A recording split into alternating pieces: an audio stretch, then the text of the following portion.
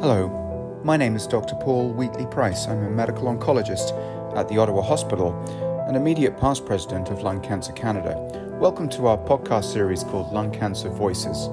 In this series, I'll be interviewing patients, caregivers, healthcare professionals, and some of the leading lung cancer researchers in the country and indeed in the world to highlight important and relevant issues facing those affected by lung cancer.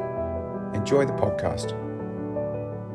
Welcome to this episode of Lung Cancer Voices. This is another of our podcasts where we're reviewing the latest lung cancer research from the big international the big international conferences. You'll have heard one recently from Singapore, the World Conference on Lung Cancer, but now we're going to talk about ESMO. ESMO is the European Society of Medical Oncology. It's a huge meeting that happens in some beautiful cities in Europe every year. And really, I got to start with the disappointing news that I was not there personally. I was at home in Ottawa, but one of my guests attended in person in Madrid, and my other guest, like me, did the work online. So to introduce my guests, firstly, Dr. Andrea Fung. She, like I, was doing this online. Andrea is a PhD in cancer biology from University of Toronto and med school, and a medical oncologist. She's now a thoracic medical oncologist in Kingston and on faculty at Queen's University. So Andrea, welcome to the pod. Thank you so much for having me. And we are joined out west by Dr. Vishal Navani. Vishal and I have some similarities. We've trodden a somewhat similar pathway in our careers. We're both from the old country, and he went to a more prestigious university than me. So he was at University of Oxford and then London for medical school, and I was at University of St Andrews in Scotland. And then we both took off to the Antipodes. I was in New Zealand, and Dr. Navani was in Australia, and we both ended up in Canada. And so Dr. Navani is now a thoracic medical oncologist on faculty at University of Calgary, when he also specializes in lung cancer. And Vish had the joy of being in Madrid. So welcome, Dr. Navani. And what did you get up to in Madrid aside from the conference? Thanks, Paul, for having me. I was just following in your very esteemed footsteps all around the world. Madrid was great. My favorite thing, apart from the conference, was having churros at 1 a.m. with my friends from work. And even at 1 a.m., we had to wait 30 minutes for churros because the line was so long. But it was worth it. It was the best fried dough and chocolate I've ever had.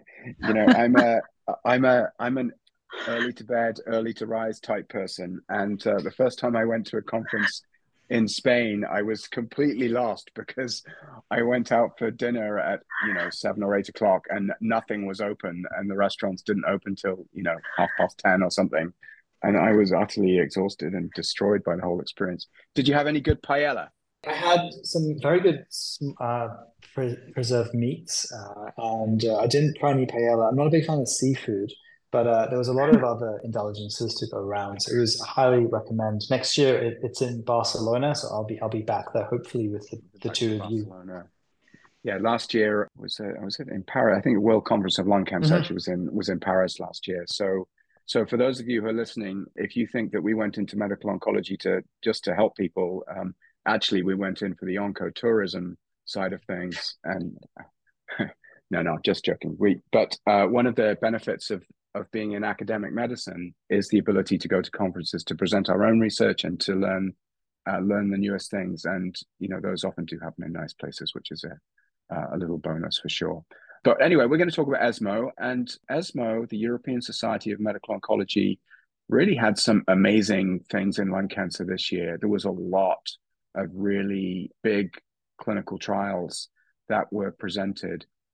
And so what we're going to do is we've each kind of taken one section, and so we'll go through really sort of three areas. We'll try and present those to those of you who are listening. So Dr. Navani is going to talk about perioperative immunotherapy, and he'll explain what that is and the trials that were the big news. Dr. Fung is going to tell us about a really important study called ALINA, ALINA, and then I'm going to touch on a couple of studies with a drug called amivantamab which is a bit of a mouthful, but there were a couple of really important studies about amivantamab. So we'll kind of go through those in sequence. So, Dr. Navani, I'll come to you first in Calgary there. Tell us the studies that you really wanted to highlight. Yeah, thanks. So we know that immunotherapy is an active part of lung cancer treatment in the late or metastatic setting. And this year was very exciting at ESMO because it saw a number of studies that really confirm its place in early stages of disease which is still we're attempting to cure with a combination of types of treatment, including medical therapy, immunotherapy, and chemotherapy in this context, with the help of surgery. So we've been using these medical therapies often after the cancer's been removed, after surgery, and then we use them as an insurance policy, mopping things up to try and decrease the chance of the cancer coming back.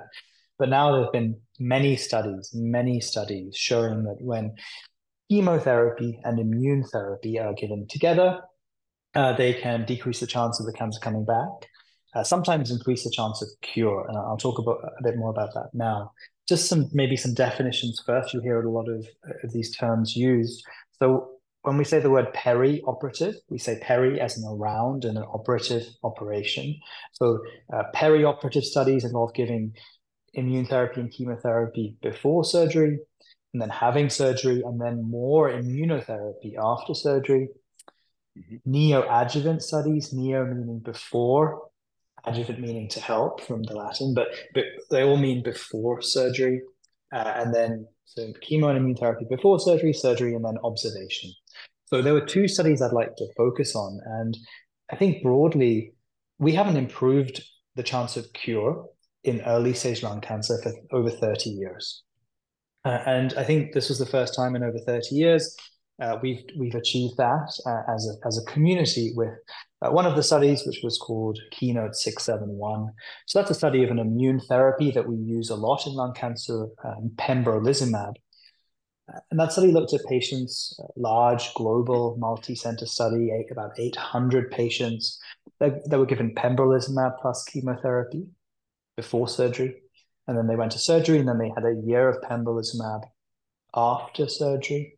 And they compared them to patients getting just chemotherapy alone before surgery, and then observation. Broadly, the study hit the endpoint. It was positive. It improves not only the chance of the cancer coming back, which we knew before from an earlier update, but also the chance of improving overall survival or increasing the number of patients cured.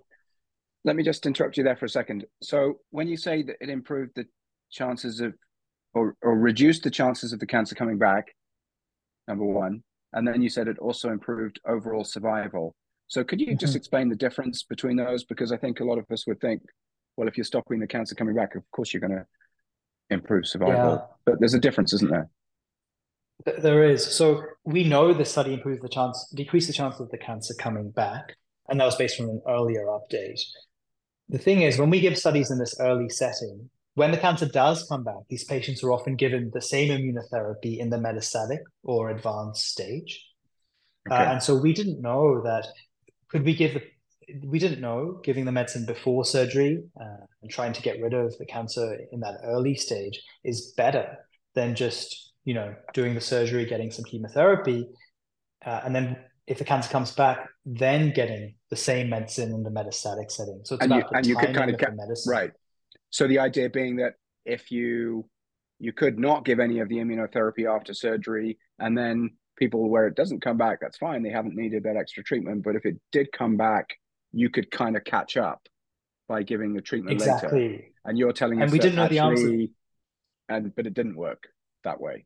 Exactly. We didn't know the answer to that question. Could we avoid having it early, just having the immunotherapy early? Is it better than waiting for it to come back and then having the immunotherapy? How do we live the longest in this context? So for this, for the Keynote 671 study, pembrolizumab then before and after surgery, how much better was that than people who just had chemo with their surgery? Yeah. So I think broadly, it decreased the chance of dying from a cancer over the duration of the follow-up period by Yeah. about a third, relatively. Wow. So it was Okay. a third decrease relatively, Okay. and you know, it hit from a statistical point of view. So it met all of the stats, things that needed to meet for the study to be called positive. But I think more Okay. importantly, or as importantly, the difference was meaningful. That difference was clinically meaningful to patients and physicians alike. What do you mean clinically meaningful as opposed to the So stats? often things can be positive. A trial can be positive based on a statistical analysis, like the trial met what it hoped to meet when it was designed. But Right. often patients don't care about whether they have a few weeks or few months more to live.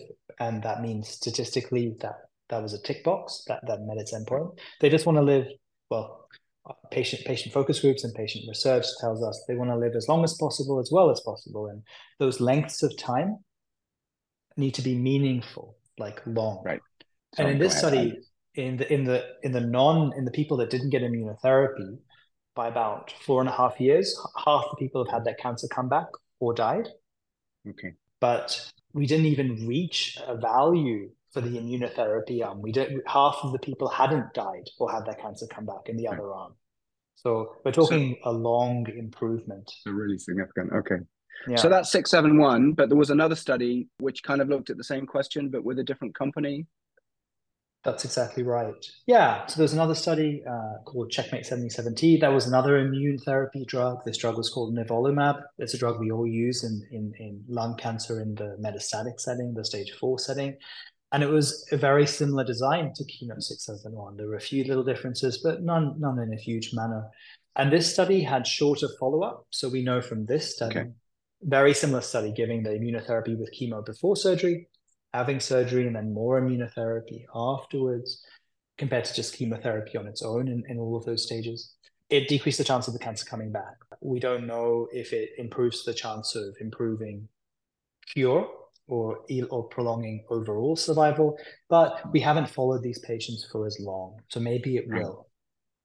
So basically, same approach. We think kind of same results. It's just the study was done a bit later, so we haven't got as much time under The as much time, yeah, much as time much to follow. mature Yeah. follow-up. Okay. And we should mention that other companies have similar trials. There's the Aegean study, which is durvalumab. I think there's one with atezolizumab. There's a lot of these perioperative studies are out there, aren't there? Are there any outliers, or are they all kind of showing the same thing? Well, that's what's encouraging. We all see a very similar magnitude of benefit in all of these drugs. And when you compare across trials, which you shouldn't do, which I get told off for doing all the time, but everyone does, things are very similar when it comes to the end outcome, despite all of the little differences between the studies. So I think when we see that as a field, we're reassured that really this is probably the way forwards for lots of people that have cancer that can be removed by surgery up front. I've got one important question to ask you before we close up this little immunotherapy section, because you'd already mentioned that we know from studies from a couple of years ago that immunotherapy after surgery is effective, so-called adjuvant. That's with the study atezolizumab. We've discussed that in previous podcasts. We've also discussed the neoadjuvant in a previous podcast, Checkmate 816. So we know that giving it before is better. We know that giving it after is better. Now you're telling us about these studies where giving it either side is better. But do we know that you have to do all of it? Is before and after needed, or do you just need some immunotherapy either before or after, but not necessarily both? Because that's expensive, It's it's time the consuming. Do we know that? Of course, and this is the real question. This is the $1 million question in this context, and we haven't done the studies to compare between all of those different approaches. So I guess the answer is we don't know. It seems to be that as the data matures and follows up, we might get some clearer idea of it. Right. But right now, we don't know how to pick what the best regimen is. Personally, if I had these diseases, I would want some immunotherapy before surgery. Whether I wanted it after surgery as well depends on how my tumor looks when it's taken out and looked at under a microscope. So to Yeah. be continued. A lot of work going on in this, because some patients, I think, would agree with you. Some patients would say, just get it out and then deal with stuff afterwards. Andrea, what are you doing in Kingston for immunotherapy right now in early stage? So yeah, that's a great question. I think given all of these recent studies, particularly the Checkmate 816, which was looking at the chemotherapy with immunotherapy before surgery in the neoadjuvant Yeah, setting, I think there's been a lot of excitement in this space. And here in Kingston in particular, we are shifting towards using the neoadjuvant or chemoimmunotherapy before surgery for a lot of our patients if they are well enough to go for surgery. that's what we're doing in Ottawa as well. We're doing more neoadjuvant and more of the adjuvant. And I should say for people listening in Canada, these perioperative studies that Dr. Navani has been discussing, Keynote 671, Checkmate 77T. I don't know what brain box came up with that title of a study, 77T. It doesn't really roll off the tongue. But anyway, those studies, Aegean, those are not yet available in Canada. They're not approved or funded, but they'll be working their way through the regulatory system. Okay, we'll give Dr. Navani a break. Vish, thanks very much for taking us through that, but stick around because I'll ask you for comments on some of the other stuff. I should just say, though, that if Dr. Navani disappears off the middle of the podcast and doesn't return, it's because he and his wife are expecting their second child any day or within the week. So if he suddenly disappears, we'll give them both our best wishes from the Canadian lung cancer community. And Vish, we give you, of course, all our best wishes anyway for that. Let's move on to the ALINA study. So completely different type of lung cancer. Dr. Fung, what's going on with that one? Yeah, the ALINA study was actually a very interesting study as well. This is a study also in the early stage lung cancer setting in patients that are eligible for surgery, but it's looking at a very small specific subset of lung cancer patients that have a change in the genes of their cancer, a mutation that we look at called ALK or ALK rearrangement mutation. Typically, ALK rearrangements are seen in up to about 5% of non-small cell lung cancer patients. So it's a very small subset of our lung cancer patients. But in the advanced setting, the metastatic setting, we have very good targeted therapies that we use routinely for management of ALK positive lung cancer. And this study was really looking at taking one of the more common targeted therapies that we use in the metastatic setting, but now shifting it up into the early stage setting to see if there was benefit. So the ALINA study really looked at early stage non-small cell lung cancer patients with stage 1B to 3A lung cancer, again, ALK positive lung cancer.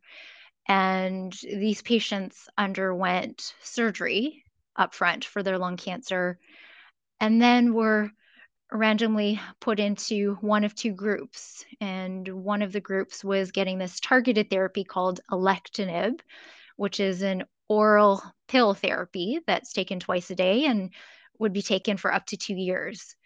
And the comparison is our standard treatment, which is typically chemotherapy, which we often give after surgery. And it was 4 cycles of combination chemotherapy. And this study was really looking at the impact of this targeted therapy to decrease the risk of the cancer coming back. So looking at something that we call disease-free survival, or how long a patient's living without their cancer recurring. Okay. And this was very positive, exciting results. So there was a significant improvement in the disease-free survival. So being on the targeted therapy after surgery actually decreased the risk of the cancer coming back or the risk of recurrence or death from cancer by about 76%, which is huge compared to the chemotherapy arm alone. Yeah. These target therapies are generally pretty well tolerated and overall the toxicities were manageable. So it was a very exciting study. There's a previous podcast that we did last year, a series of podcasts with my colleague, Dr. Garth Nicholas. I look at him as my sort of philosopher friend in lung cancer. And last year, people should go back and listen to this. Or if you're on Twitter or X, you should go and look. Last year, 2022, every day through Lung Cancer Awareness Month, he tweeted about lung cancer trials, important lung cancer trials that we should all be aware of. And it was a wonderful story, beautifully written, and he would throw in some Canadian artwork with each one. And he quoted René Descartes, the French philosopher, who, if my philosophy is not that great, but Descartes, who would kind of, you can believe what you want type thing, except said, truth is what you choose. I may be getting this completely wrong, but one thing Descartes did say was this idea that some things are clear and distinct. They are so self-evident that you can't really doubt them. And Andrea, I wonder, when we look at the Alina results, that it seems to me that of all of the trials we talk about and the ones that Vish has talked about, and that Alina is a clear and distinct answer, that there's a massive reduction in the risk of the cancer coming back if you've got an ALK-positive lung cancer, if you get a couple of years of alectinib. I mean, it's massive. It's not. Absolutely. There's no it's doubt. Not a little benefit. It's not a little. It's huge. Yeah, it's significant. Yeah. Yeah. It's very substantial. So is this something that you would, if you could, would you start doing this tomorrow? I mean, I do think I would. It's a very significant benefit, like you mentioned. It's generally well tolerated in terms of, side effects are really manageable with this targeted therapy. Well, on that, what kind of side effects might people get, or is it really not difficult? I mean, it's generally pretty well tolerated. We always look at blood tests, we look at liver tests and other things, but overall, compared to chemotherapy, the side effect profile is quite manageable.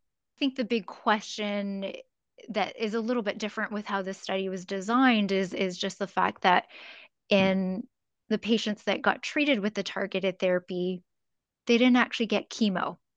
And and I think that's a little bit of a question mark, because that is our typical treatment after surgery, is to consider offering chemotherapy and then adding something on after the chemo, which is a little bit different in terms of the way this study was done. But regardless, there seems to be quite a substantial benefit here. Yeah, that was going to be my question actually about the chemo, is whether you would recommend somebody get chemo as well. That wasn't really how the study was designed, but we know chemo can improve a cure rate, and it looks like this will do the same. So would you do both? I mean, obviously, I would still follow the way the study was designed. We don't know, because, these patients didn't actually get chemo. They just got the targeted therapy. I think the interesting thing going forwards will be, the longer follow-up that we have. We're following patients and seeing how they're doing over time. I think the longer follow-up that we have, it might be a little bit more clear, once the patients are done their 2 years of the targeted therapy, what happens at that point in terms of rates of cancer coming back. So that would be meaningful to see long-term. Right. So is the alectinib just preventing the cancer coming back while you're taking the drug? Well, I guess we'll have to wait and see. But there was a similar study, ADORA, in EGFR positive lung cancer, wasn't there? Which was a similar kind of concept. If you've got an EGFR mutation, take osimertinib after surgery. In fact, for those ones that could have had chemo. And again, there was this massive reduction, sort of 75, 80, 85% in some cases, reduction in the risk of it coming back. And with longer time, we do know that that is actually meaning there is overall survival there. It's not just delaying recurrences. It seems to be curing people. And the cure rate, I think, it's about, we just learned that at ASCO this year, is about a 50% reduction in the risk of dying of an EGFR lung cancer, which is also massive. Vish, what would you do? Do you believe the alectinib right away? Yeah, I remember a professor of mine told me, when we have these curves, these survival curves of these two arms, sometimes drugs are approved and paid for by governments based on curves so close together, as in minimal differences. You can only get a laser pointer through the curves, right, from the back of the room. But with Alina, you could drive. I see a lot of Ford F-150s in Calgary driving around in Western Canada, and you could drive like a Ford F-150. Other SUVs are available, I should say. So I mean, it's a huge difference, right? And so I want this for my patients. The one thing is, the other thing to note is the testing. We don't get that ALK testing done automatically on the tissue Okay. in Calgary always. But when the drug becomes approved and paid for, then that'll mandate the lab to do the tests on all of our patients with earlier stage disease. So that's one of Right. the hurdles, I think, getting this implemented maybe. Yeah, that's a great point. Yeah, testing is really crucial. In fact, we need to know the ALK and the EGFR in these tests around immunotherapy as well, because we shouldn't be giving the preoperative immunotherapy to people who have ALK or EGFR, because we know it doesn't work really well in that group. Exactly. So I think the testing is going to be coming. Okay, so like it was a really neat conference because, Alina, this podcast sponsored by Ford, or the next time we have a study with big things, we'll have I don't know, Nissan or someone, or Mack trucks. That was what I've heard. You could drive a Mack truck between those lines. Right. Anyway, let's move along. I'm going to just tell a very brief story about this drug amivantamab, and then I'm going to ask you both what your thoughts are. So amivantamab is kind of a cool new drug. We call it a bispecific monoclonal antibody. And that means it's got two targets, and it targets EGFR, which is one of these more common mutations that we typically see often in people who've not had tobacco exposure. And it also targets a thing called MET. MET, M-E-T, can be a way that EGFR drugs fail to work. Amivantamab can be given, and it can hit both of those at the same time. And the other thing about EGFR mutations, so they're about maybe 15% of lung cancers would have an EGFR mutation, a bit more common if you're in say BC or the GTA, but less common if you're in say St. John's or Quebec City. They have lower rates. Now we do have previous podcasts about EGFR, so you could go back and check those out. So I won't try and bore you with the science of this, but just briefly, EGFR mutations that are not all the same flavor. There are a couple of really common ones that make up about 90% of EGFR mutations. We call those the common mutations. But then of the other 10%, we have a group of we call atypical mutations, names on the tin.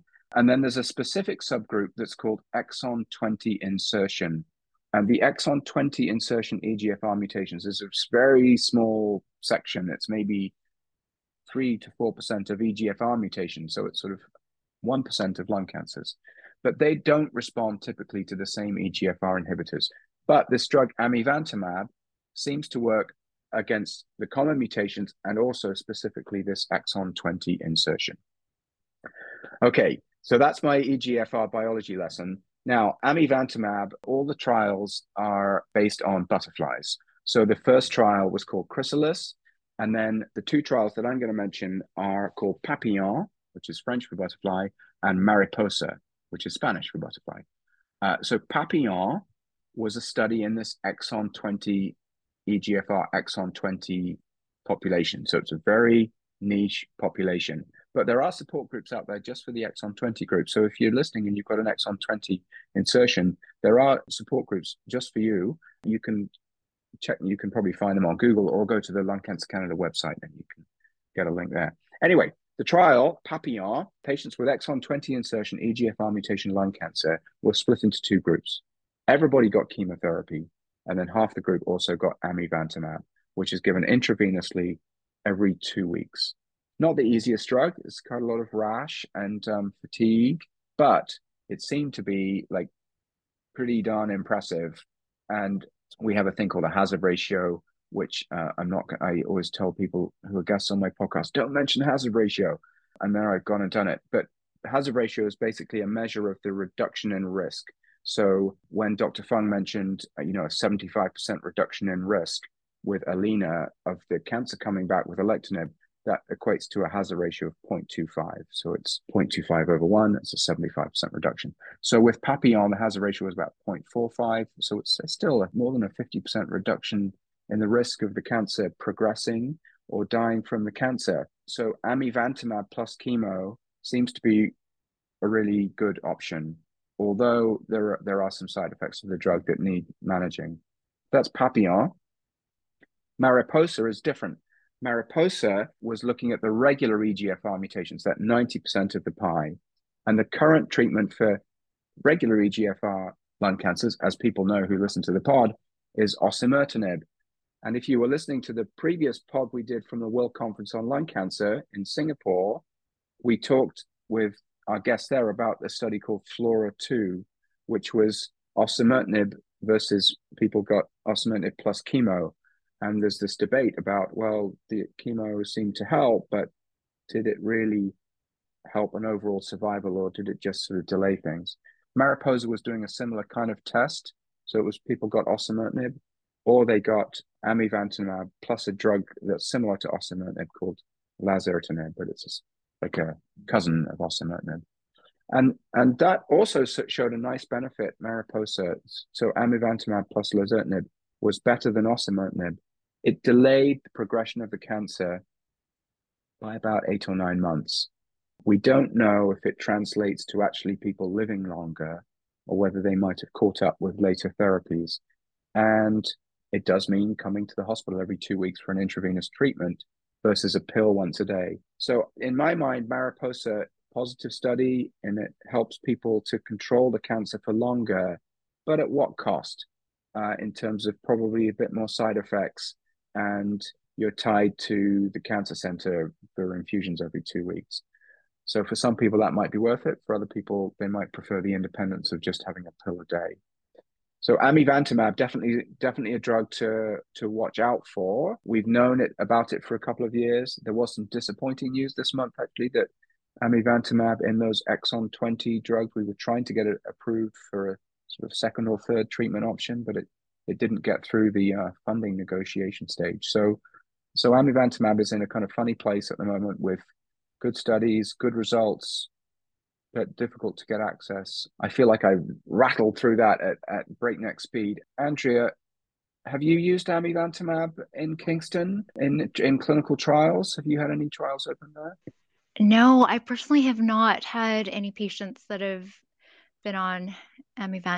amivantamab. I think I worry a little bit about some of the side effects and how it's tolerated, especially in combination therapy. Yeah. Yeah, they are developing a newer version of it, which is going to be a subcutaneous injection, which we hope will be a little bit easier to manage. Absolutely. It's called Rybrevant. People might have seen it if you look at things online. Its trade name is Rybrevant or Rybrevant. Dr. Navani, we've discussed patients We have. by email about this drug. What's your experience? So we've had it in Calgary. We've had it in Mariposa 2 clinical trial, which is the same drug in a different context that's going to be reporting out. It's not the easiest. There are infusion reactions, and the rash is quite something. It takes you to make quick friends with dermatology.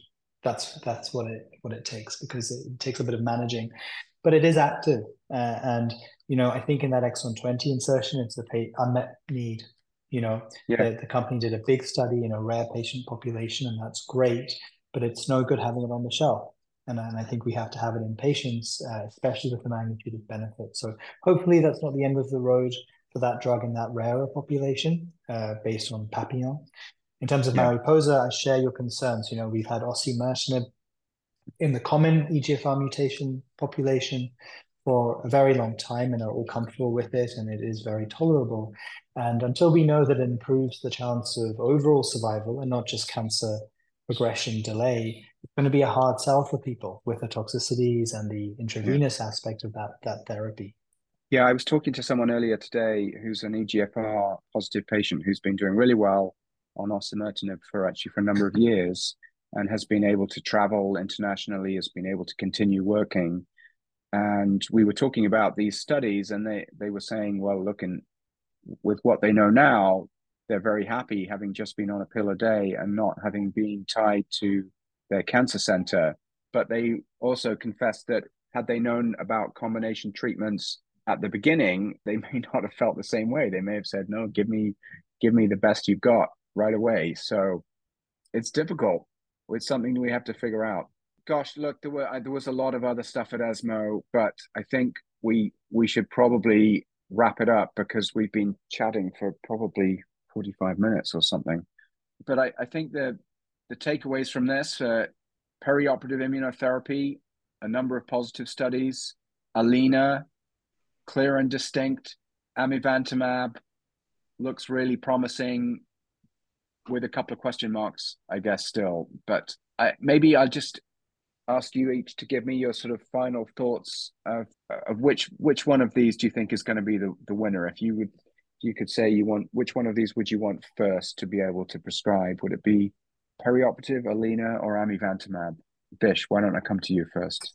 I know I'm putting you on the spot. It's a horrible question. We'd like all of them. Yeah, I think I'd like all of them but I think if I had to, if you pushed me, I think I need a perioperative immunotherapy to increase my chance of cure in the early stage population. Okay. Andrea, what would you say?